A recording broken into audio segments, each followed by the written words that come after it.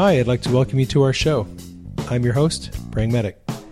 We're talking about life as a child of God and all things related to His kingdom. Thanks for joining us. If you're a new listener to the show, you can find articles and books and other resources on my website, www.prayingmedic.com. You can also connect with me on Facebook and Twitter. Just look for Praying Medic.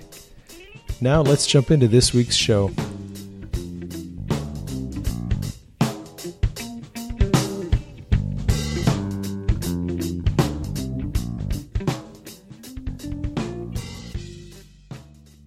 Good morning, everyone. It is Praying Medic, and I am by myself today. I am giving my wife the night off. I'm actually looking at her now as she's painting a rather large painting for our home.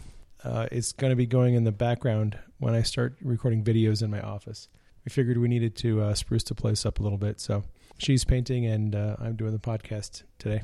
I wanted to talk to you a little bit today about something that's been on my mind. It's been on the mind of a few of my friends too. I got a couple of email messages this week from friends asking the question, is emotional healing really necessary?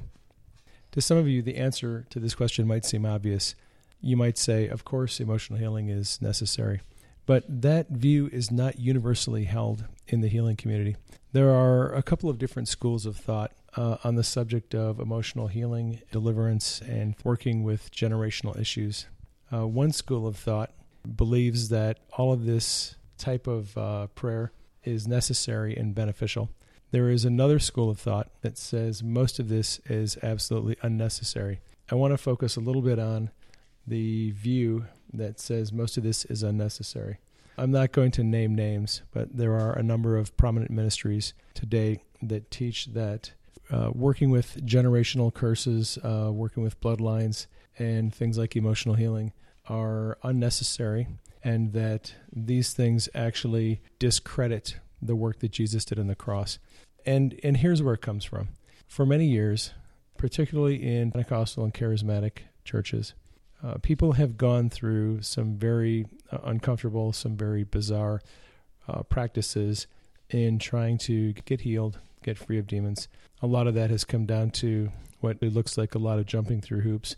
I have met people who have sent me messages and said, I've been through emotional healing, I've been through sozo, I've been through deliverance, I have repented of everything I can think of, I have renounced everything I can think of, I have forgiven everyone I've ever known, and I'm still not healed. And some people will take this type of situation and say, you see, what these people are doing is they're having to jump through all these hoops, trying to do all the right things, trying to pray all the right prayers in order to obtain some kind of healing that eludes them.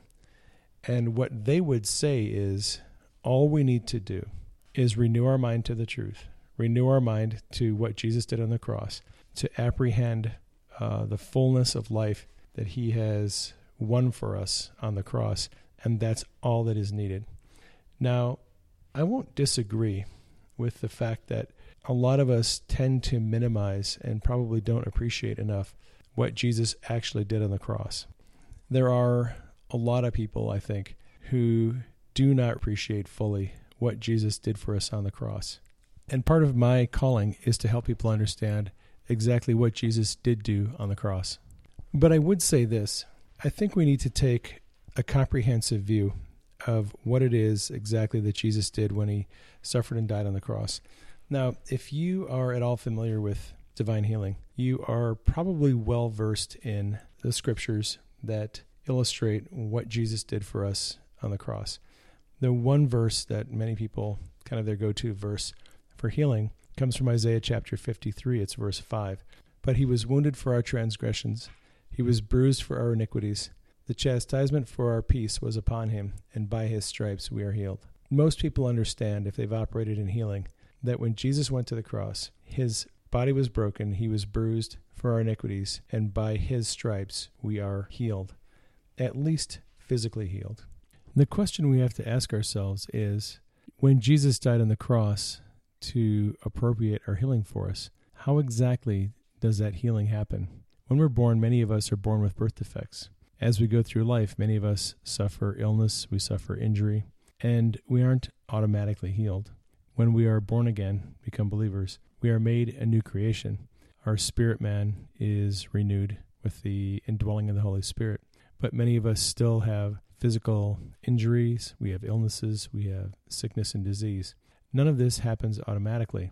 We all understand that healing has to be released through believers. We pray for the sick, we lay hands on them, we release the power of God, and people are healed. How is emotional healing done? Well, it's done exactly the same way.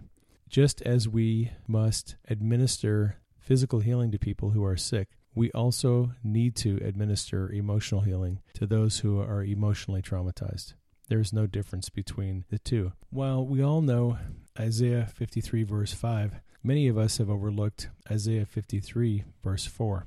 Verse 4 is actually the beginning of the prophet Isaiah speaking about what Jesus won for us on the cross. And verse 4 reads, "Surely he has borne our griefs and carried our sorrows. Yet we esteemed him stricken, smitten by God, and afflicted." If you look at that, this says, he, the Messiah, has borne our griefs and carried our sorrows. Well, what do you think that's talking about? That's talking about emotional trauma.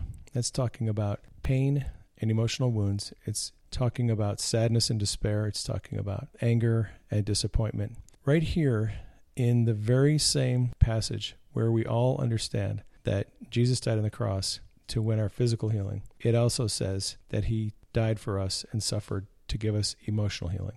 While there are some people who probably require long periods of prayer that takes years to get them healed of all of the things that have happened to them, the people I'm thinking of in particular are those who have suffered severe emotional trauma, satanic ritual abuse, and have what was formerly called multiple personality disorder, but is now called dissociative identity disorder. Those people are being successfully treated today by people who work in emotional healing and deliverance. And the road to recovery for those survivors is long and it can be grueling, but they are getting free. And they're not getting healed by the big name ministries. They're getting healed by people like Steve Harmon who work with them week after week, month after month, over the course usually of a year or two. And they work through all the pain and the emotional trauma and the mental programming and the lies and the demonic devices that have been put on these people. There's all kinds of different aspects that are involved in getting people healed of emotional trauma. I don't deal a lot with people who have been severely traumatized. I primarily deal with people who have had less severe trauma, although I have ministered to some people who have had pretty severe emotional trauma. Now, in all the time that I've been doing prayer for healing and in all the hundreds of dreams that the Lord has given me, he has never actually given me any revelation about generational sins, generational curses, about bloodlines. I don't have any personal revelation that has anything to do with that type of prayer. I have some friends who operate in that type of ministry, and they seem to have a lot of success in what they do. I personally don't operate in that type of ministry. But I'm not going to say that because the Lord hasn't revealed it to me, that he hasn't revealed it to other people.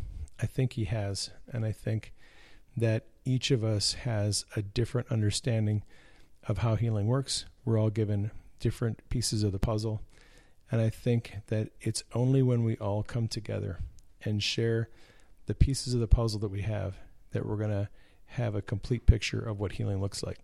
I would like to share a dream that I had a few years ago that kind of illustrates this point.